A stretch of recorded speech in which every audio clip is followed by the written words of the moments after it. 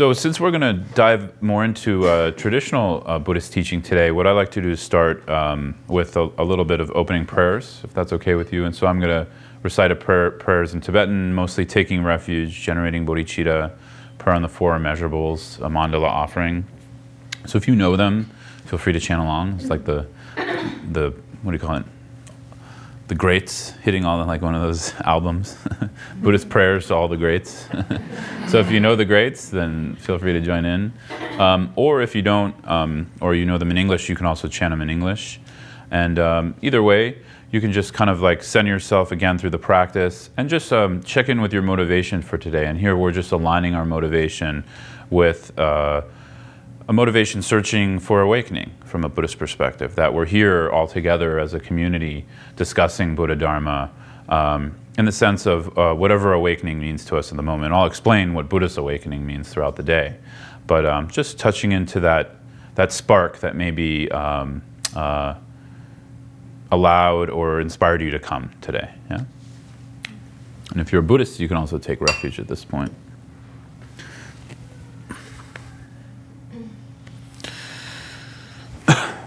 Sangye chodan sogye chonam la janshu bardu dani kapsu chi dagi jinso gi pe sonam ki drola penshir sangye drupar shung Sangye chedan sogi chanam la janshu bardu dani kyapsu chi dagi jinso gi pe sonam ki drola penshir sangye drupar shog Sangye chodan sogi chonam la chanshu bardu dani kyapsu chi dagi jinsu gi pe sonam ki drola penshir sangye drupar shog Semchen tamche dewa dan dewe gyudan drempar gyurchik dunga dan dunga ki gyudan jawar gyurchik dunga me pe dewa dan mi jawar gyurchik Chadan nerin dan jawar tangyom chempala nepar gyurchik. Mandala offering. Saji pechu juchi meto tram rira linchi nide gyampadi. Sangye jindu mikte bovargi Droko namda shinna chopar shok Semchen namki sampada noyi jeta jitamar Chechun tumon tepayi Chokin korno kordo so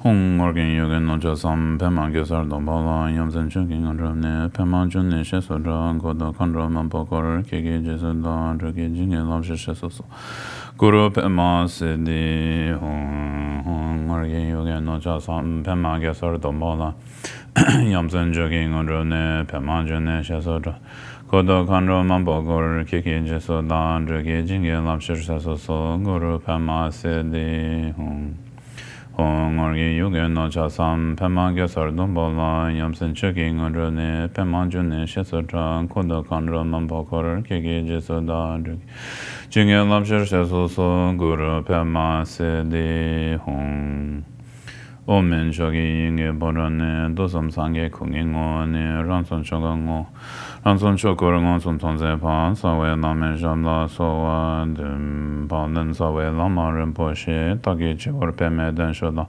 zhewa men bardo ba shune kyang kuson toki ngo zhe saldo so.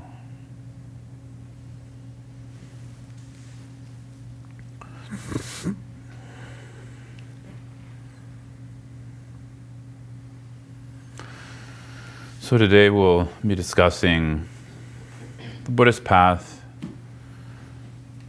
and more specifically the mind of awakening or bodhicitta. So here, in line with that, we're just going to check in with our motivation and also turn our motivation towards the motivation of awakening, so that whatever listening, contemplating, and meditating we do here together becomes a cause for our awakening for the benefit of all sentient beings. So here, those of us who have been studying the Buddhist path, recognizing the faults of samsara, seeing there's nothing reliable within samsara, nothing ultimately reliable. We give up hope in creating some kind of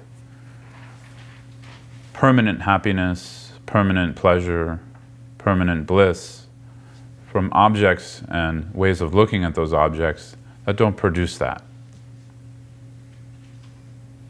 And so with this mind of renunciation, we then can see and relate to all sentient beings, recognizing our own suffering in the eyes and faces and lives of others, seeing that just as we go through the ups and downs of life, ultimately not being able to find anything reliable within a dualistic or subject-object framework or samsara, this too goes for all sentient beings. And we're quite fortunate in that we have had access to the Buddha Dharma, practice it, understand it to a certain degree. So within that, we generate not just this wish to be free of samsara, but actually to attain awakening in order to benefit others. So really awakening here becomes almost like the kind of goes to the background, and our focus and attention moves more towards how can I help others to awaken to enlightenment from a Buddhist perspective as quickly as possible. And the only answer really we can come to is that, how am I supposed to do this when I'm not awakened myself? So we need to become awakened or enlightened. What we'll talk about today, the path of training in bodhicitta for that.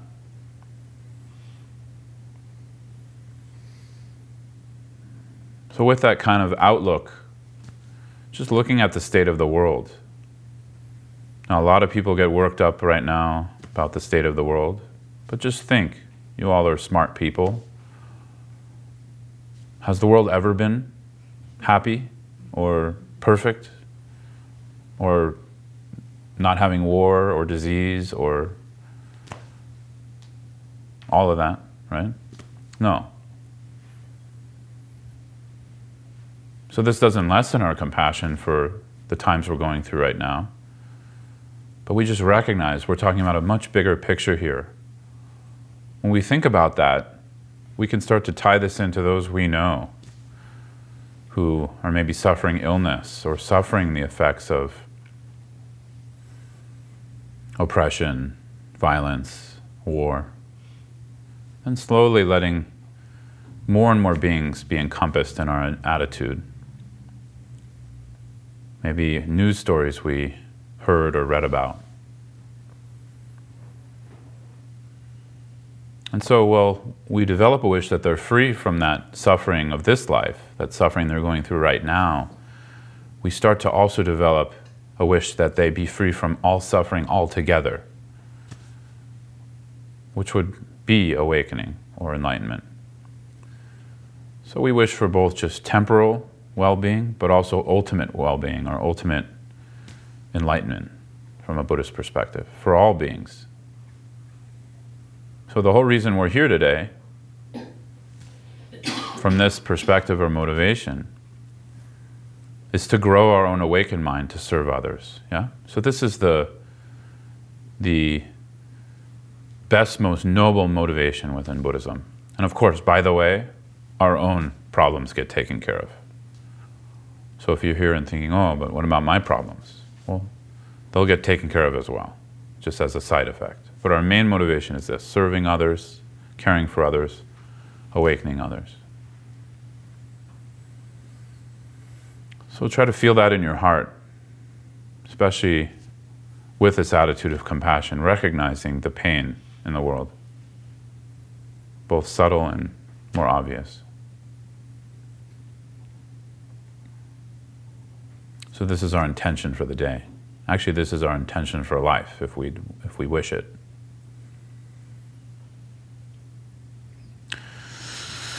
So thank you. I'm really interested in the etymology is the right word? Yeah, etymology of Sanskrit words. And so Sangha kind of has this connotation. The word Sangha also takes on new meanings, and traditionally it means the actual Sangha is like the Sangha of those who've realized emptiness and bodhicitta. So we call it like the Arya Sangha. So not just monastic, but any being who has a stable realization of emptiness. And then the relative Sangha is the Sangha of monastics, right, of ordained Buddhists. But the word actually, Sangha, means to join or to come together. So it's actually quite a beautiful word, like at its essence, right? And it's sort of, what I've noticed is that, for me, I often get stuck in an expectation or like an idea of something, but the word to join or come together is an action, right? It's like what we're actually doing rather than what it is or the idea of it. And just that action in itself and coming together, I'm assuming, in the Dharma, right? Just that action in itself has a quality that helps our practice. That's why it being one of the three jewels, right? Coming together in the Dharma. And it makes so much sense to me now why the Buddha had that, because we're communal beings. We need intimacy, we need affection, we need connection. And when we're starved of that, things don't flourish. It's hard to develop things like compassion. It's hard to develop things like loving kindness. When I was a monk for 9 years, a lot of that was spent in solitary retreat, and a lot of that was spent sort of beating my head against the wall because of sort of trying to develop these things alone. And there was some value and benefit to that. And in the Buddhist tradition, as you know, we have a lot of that, emphasis on solitary retreat and practice and things like that. But I think specifically for us culturally, because most of us most of us in this room coming from European-based cultures and people, those are extremely communal cultures that have been divided and picked apart for over the time or generations our ancestors have been in America, where our system's highly individualized now, and that's what's prized, right? So it also starts to create a disparateness where that combined with a lack of emotional education, where we're not taught emotional intelligence, and cognitive intelligence is more sort of prized, right? Because it supposedly produces something. Then there's kind of these two aspects where the two things that nourished us the most, that tapped us into our innate sense of bodhicitta, or innate sense of, our teacher Sogyal Rinpoche calls it essence love, as I'm sure you guys have heard that term already. Essence love, or our innate Buddha nature, slowly kind of we become further apart from it, because there's these aspects of not being in touch with the body and emotions, and at the same time not having the community, right? And having the individual more prized. So the reason I'm mentioning these first is I think in a traditional Buddhist talk, we would just start with bodhicitta. We would just start right away with, okay, how do we develop more compassion for others? How do we develop more loving kindness for others? How do we connect that into the mind of awakening, which is also connecting into ultimate bodhicitta or emptiness? So how do all those connect? And How do we develop that? We're going to talk about that too. But often as a preliminary for us, and even for those of us who've been practicing for years, we have to come to, someone's coming in. Hi there, come on in. We have to come to some healing and process of reconnecting to the feeling world and the emotions, the emotional world in the body, yeah? And also, why I brought up community is, as all you had said, it's wonderful to come together in the Dharma. There's something nourishing and deeply connective about that, because we're not on our own. And then when we pretend we are, we think we are, we're taught we are, maybe we don't think that consciously, but we behave that way because we're conditioned through the culture, right, to do that. It further cuts us off from reality, because the truth is we're never alone. We're never, meaning we're never, the illusion that we can do something on our own or even survive on our own, it's just an illusion. There's so many factors and conditions and beings that help us survive. Just the clothes we wear or the food we eat. Thousands and thousands of beings, millions possibly, are involved in the production of those, right? Our bodies are produced by our mother and father, all of that, right? I can go on forever, right? So this is, so it's not like we know this consciously, like we know this, in our thinking mind, but in our bodies, sometimes culturally we can become disconnected. And that's not for me to judge any of you. That's just for me to put the information out there that it's very common, and then for you to see, is that the case? And then we're going to use some practices to reconnect that too. We'll probably spend most of the morning on that. So, just the premise of the talk, this idea of resilience that I wanted to bring in. So this is the type of, resilience. Mainly we talk about resilience in relation to psychology and emotions, yeah? And this morning we're going to spend some time on that. But I like to also talk about resilience from a Buddhist perspective and what that means. Because it means really chewing on the first noble truth of the Buddha, chewing on what the Buddha intended by saying no dukkha, right? So the Pali word dukkha meaning, it's hard to translate it directly into English because it means both suffering and pain, like the English word suffering and pain, but it also means like just the subtler forms of dissatisfaction we experience when we get what we want and it changes and we don't like it anymore, or we try to get what we want and we don't get it, right? All the way down to the most subtlest form of dissatisfaction, which is just clinging to a sense of self that is illusory, that is not fixed, not permanent, but a moving phenomena, right? And then building an identity around that.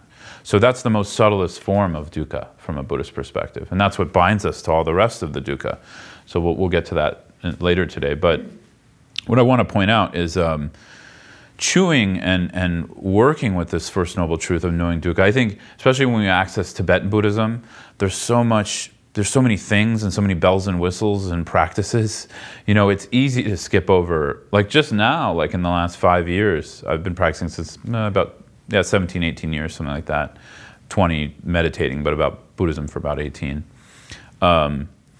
Just now in the last 4 or 5 years, I'm really going back to the Four Noble Truths and really, really getting interested in those and working with those, especially knowing dukkha. And we're going to see it's almost impossible to develop authentic bodhicitta from a Mahayana perspective without really working with the first Noble Truth a lot, like in our practice. Because it's hard, because the resilience here comes from just being honest and seeing what really is our circumstance as a human being right now, And most of us, just from the looks of it, are and I don't want to assume, but are in pretty good circumstances for being a human being these days.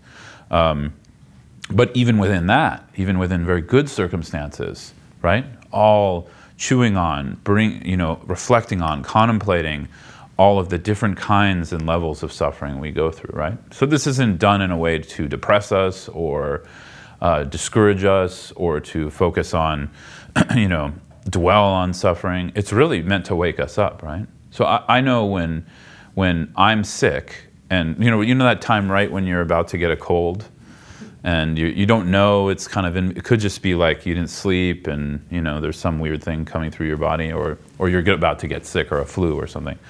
I have a lot of denial in that period, of like, no, I'm not getting sick. I'm not going to do it, thinking that the more I think, the more I deny, I won't get sick, right?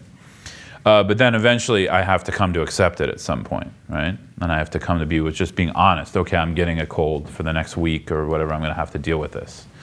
So this is really that process, and it's not, it's not personal in the way of like a lot of this where we identify because it's so much wrapped in our experience. But it's just, there's one phrase a teacher, I forget the teacher who said this, but I really like it, where when we're chewing on dukkha, we can recognize this is happening to me, right? So it's more like, okay, this is happening. This is part of my experience, rather than this is me.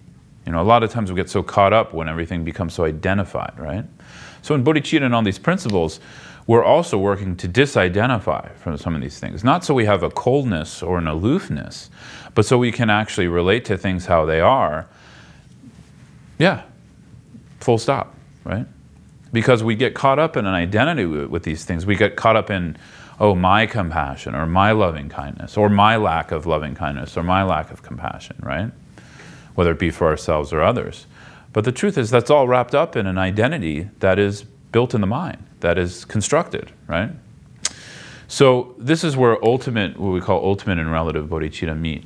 So resilience for me really has this aspect, and then bodhicitta, it's a different kind of resilience because we are working with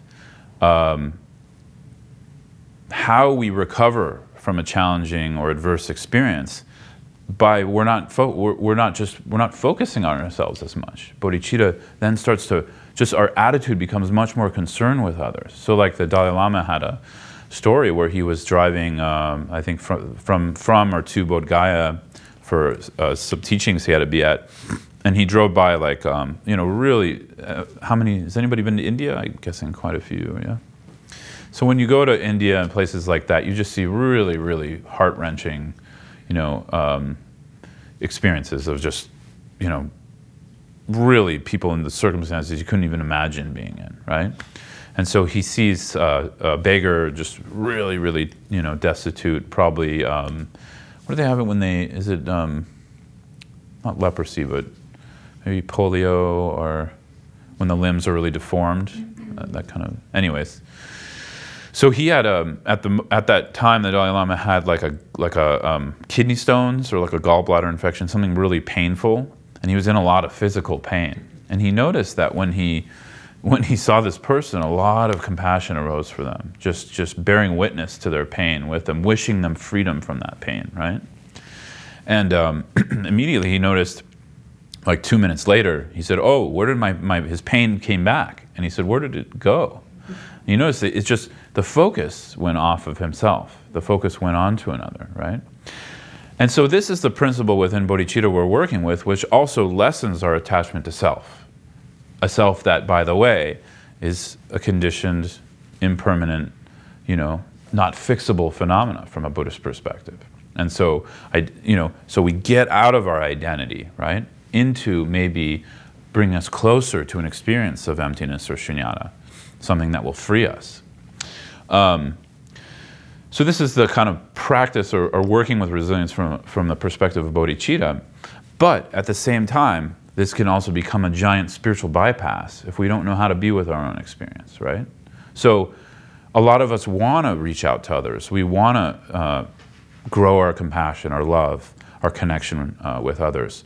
But oftentimes, we don't know how to also care for ourselves. So, like I said, traditionally, it would just start here. It would just start with traditional, talking about how to grow more compassion, more loving kindness, more bodhicitta for others, that mind of awakening, to wish for enlightenment for the benefit of others, to engage in the 6 paramitas.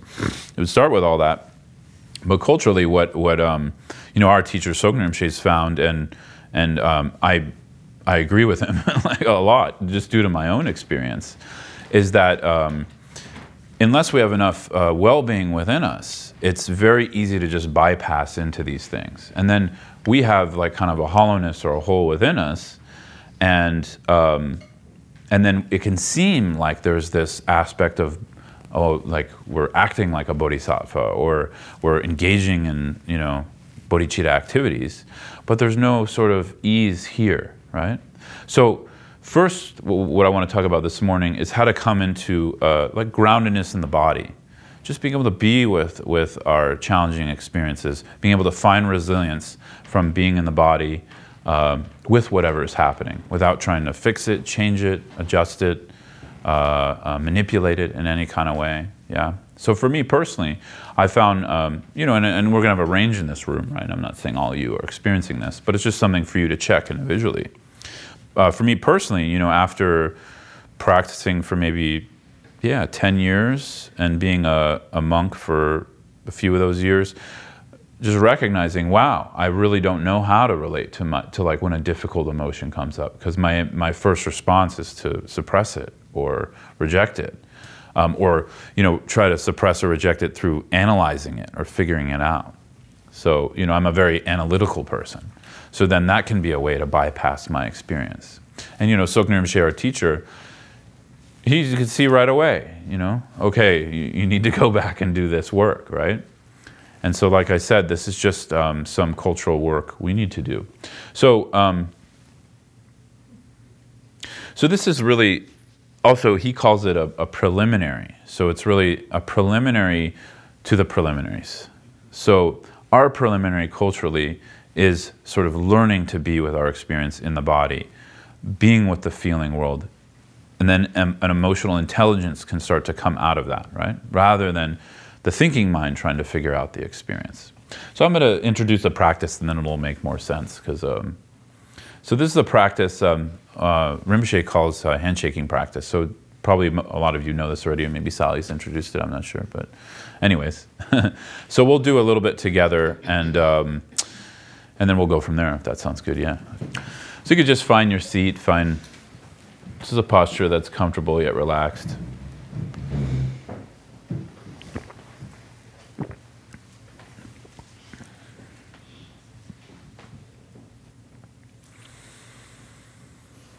We're just going to start with a few cleansing breaths just to bring us into the body.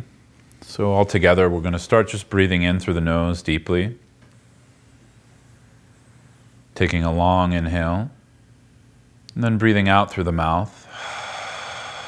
Just letting it all out. And again, breathing in through the nose. Breathing out through the mouth. And one more time, breathing in through the nose. Breathing out through the mouth. As we exhale, we just drop the thinking in mind into the body. So here this means we start by just feeling the contents of the body. Letting our awareness just come into contact with whatever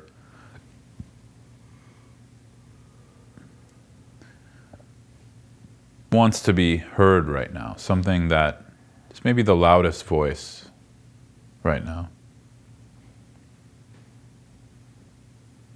So here, voice being something in the feeling world, could be a physical sensation, could be an emotion, a feeling tone or mood, or it could just be an energetic resonance in the body that you can't quite name, but something that's there.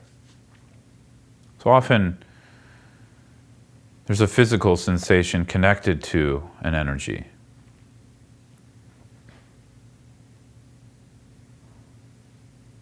So you don't have to go looking for it, but you just let the awareness rest in the body.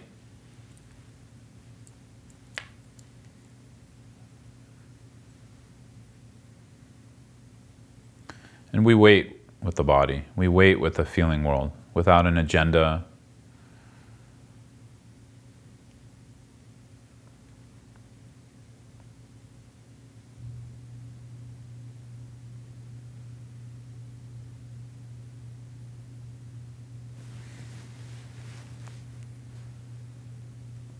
Without suppressing our experience, without indulging it, without running away from it.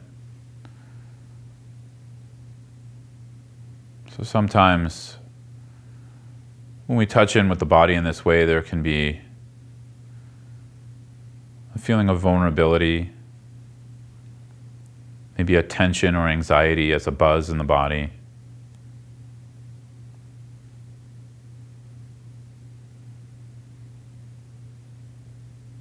Some kind of feeling of unease. Or there can be a neutral or pleasant feeling. It's not always uncomfortable. And if we're not able to touch in with anything, just continue to be with the body in this way, especially the area between the belly and chest. And again, we're not looking for anything in particular, we're just being with our experience, similar to how we started the day. Whatever wants to be heard within that experience will come out of that allowing. So we're just leaving the space, the allowing for whatever wants to be heard, felt with awareness.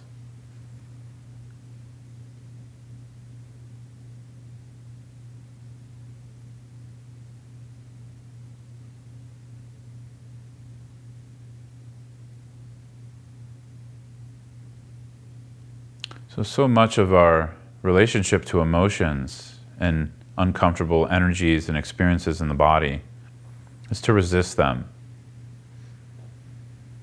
to avoid, to put up walls where we don't have to feel them or be with them.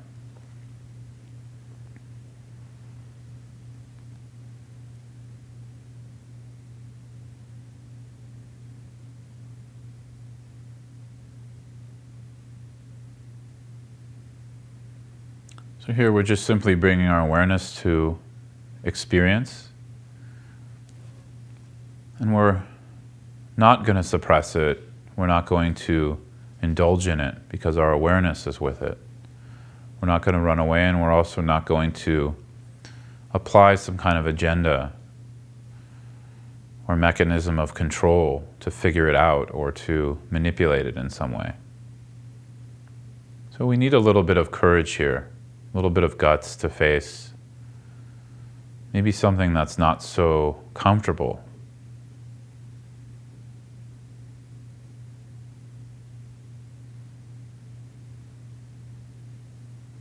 So for me, when I often check in with the body, there's usually a buzz, sense of anxiety.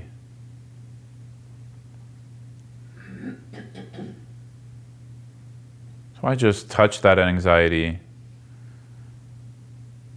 I don't try to push into it or push it around, but just bring the awareness to just being with it. And then I wait.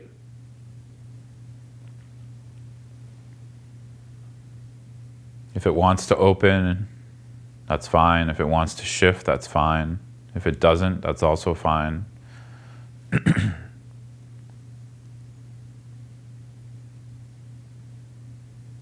The main key here is that we're offering compassion to the emotion or feeling in the form of non-judgment and in the form of allowing, just being with the experience.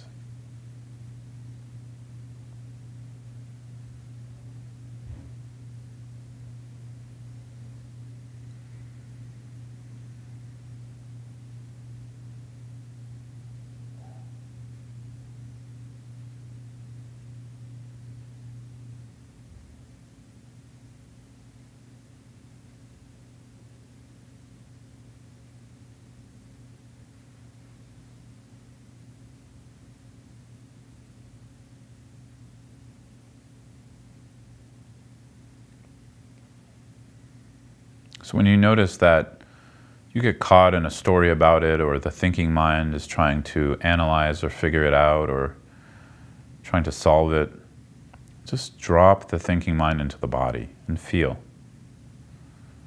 over and over. And if there's not much coming up right now, that's okay too. Just be with your experience in the space of allowing, quality of openness, that whatever wants to arise can arise. Or if nothing wants to arise, that's fine too. We're never not without experience either. There's always something.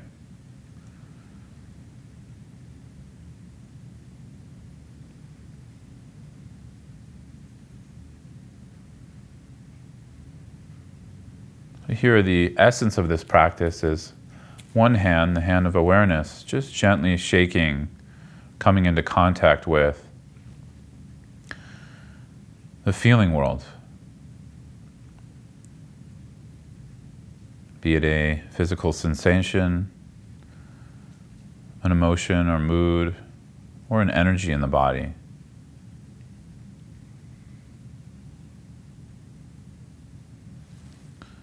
And here, as we wait with experience, when we give enough space, sometimes things start to come out. Things that maybe we weren't leaving space for, or we're distracting ourselves from unconsciously, or perhaps things we've suppressed.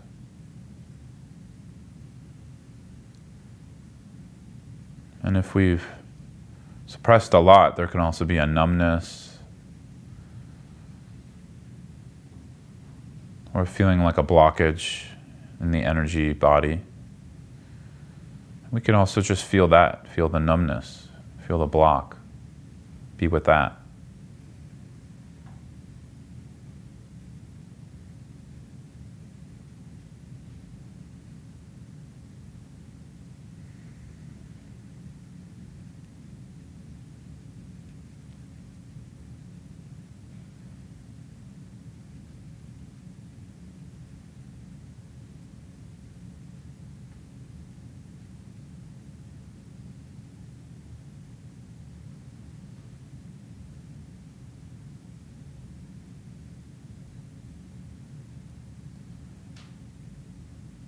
So we just continue to drop into the body.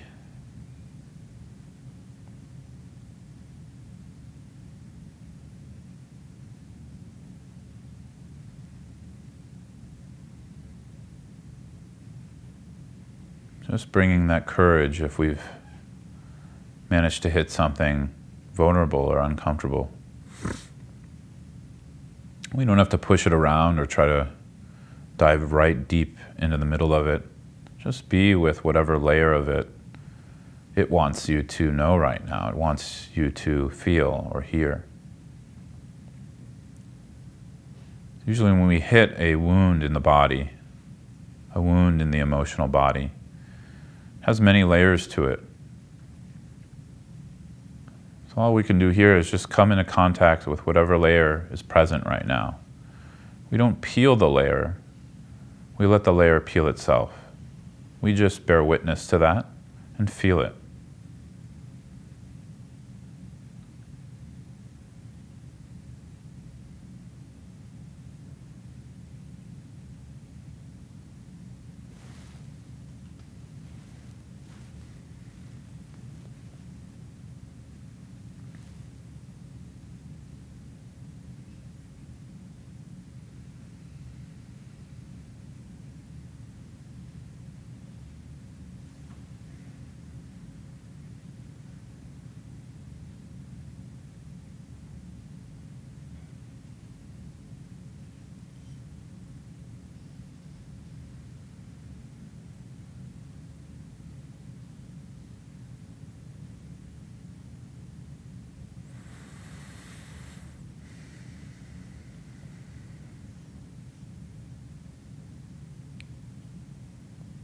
So some of you may start to notice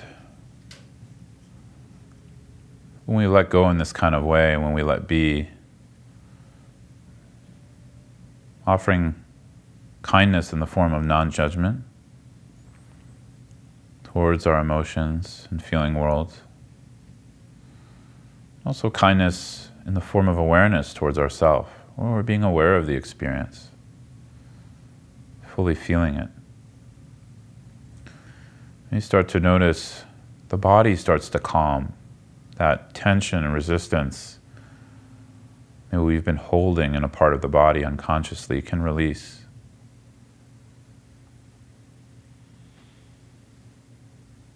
If you're not there yet, that's fine too.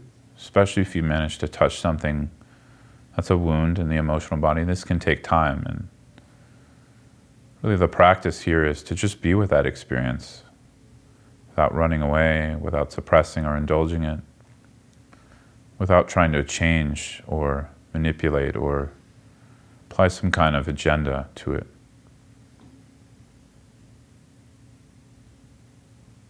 So here, as we drop our expectations around the practice, just the aspect of not applying an agenda and being with it in this kind of way can be a huge new habit to develop. It can take time.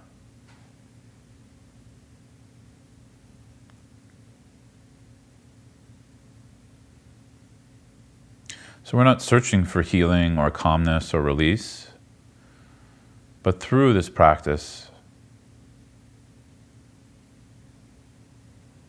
we may come to that experience. We may start to touch in with our own innate quality of essence love, or just the feeling of okayness that's not conditioned by an outside phenomena. Just a sense of inner well-being that's not really a big deal.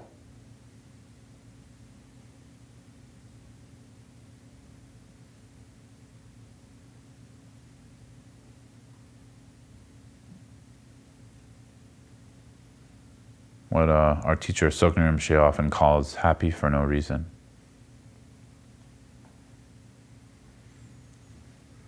But here we have to go through in order to open up. We can't take any shortcuts. We can't think our way out of it. We just have to take the time to be in this kind of way.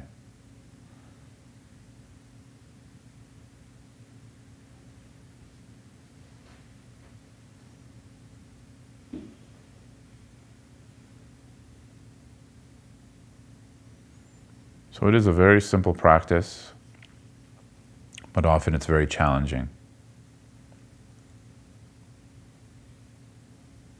Like I said, many of us are not taught how to be with our emotions in this way. When we emphasize the cognitive mind so much, the thinking, analytical mind, and we problem solve from that mind, which has more of a linearity to it, there's a logical process usually. When we try to apply that to the feeling world, it just doesn't work. It ends up suppressing feelings or overly analytical processes towards feelings. And the feeling world is not so linear. The feeling world also needs to be felt.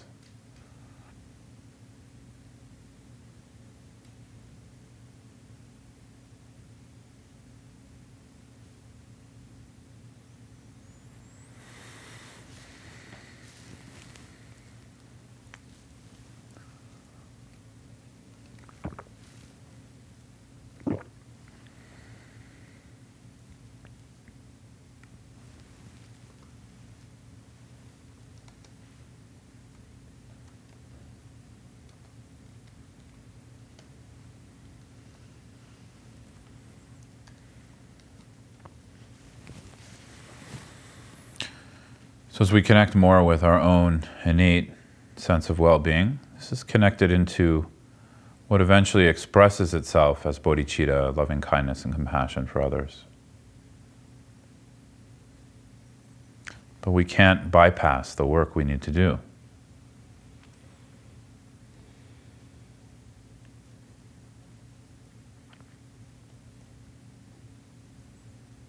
So often we seek out methods of resilience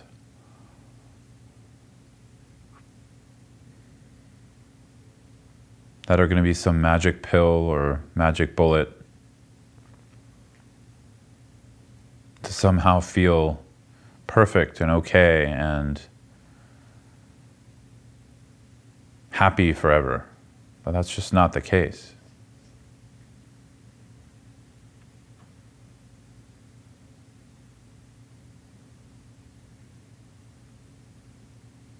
Our humanness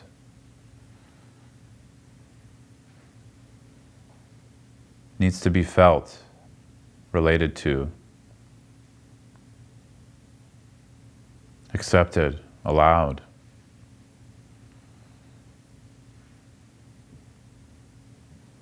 Like I started the day off with today, we need to just be honest with what's really going on with us. But honest in the feeling body, not just the thinking mind.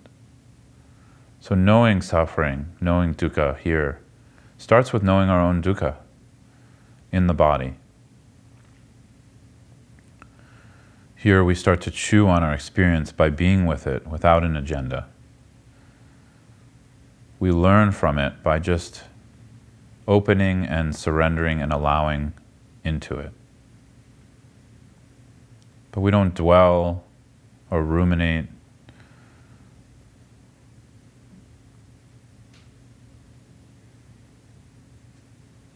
Because our awareness is there just with the experience.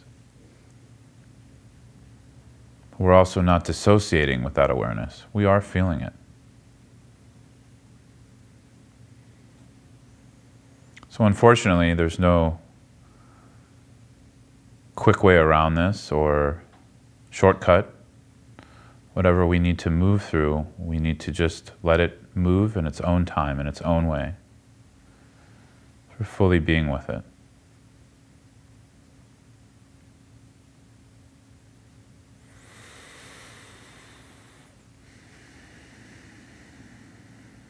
So just as we close the practice,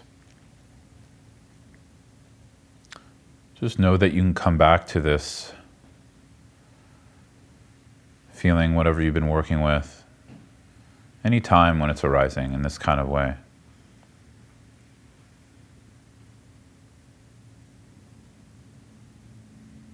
Things also don't necessarily solve so quickly, depending on what kind of wound we hit.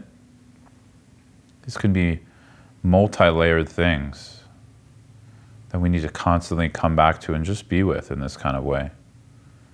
Not with an agenda of fixing them, but with an agenda of bearing witness, compassion, being willing to be with them.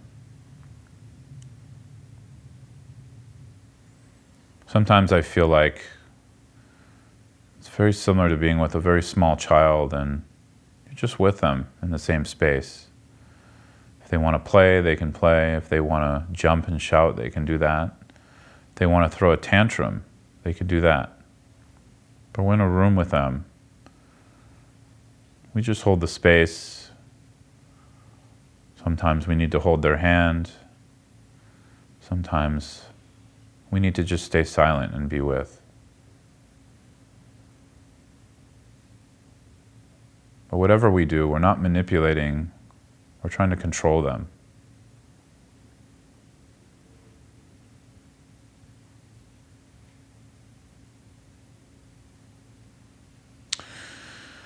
So when you like, feel free to open your eyes and just coming back into the room, maybe coming just back into your greater physical body, just feeling your feet touching the earth.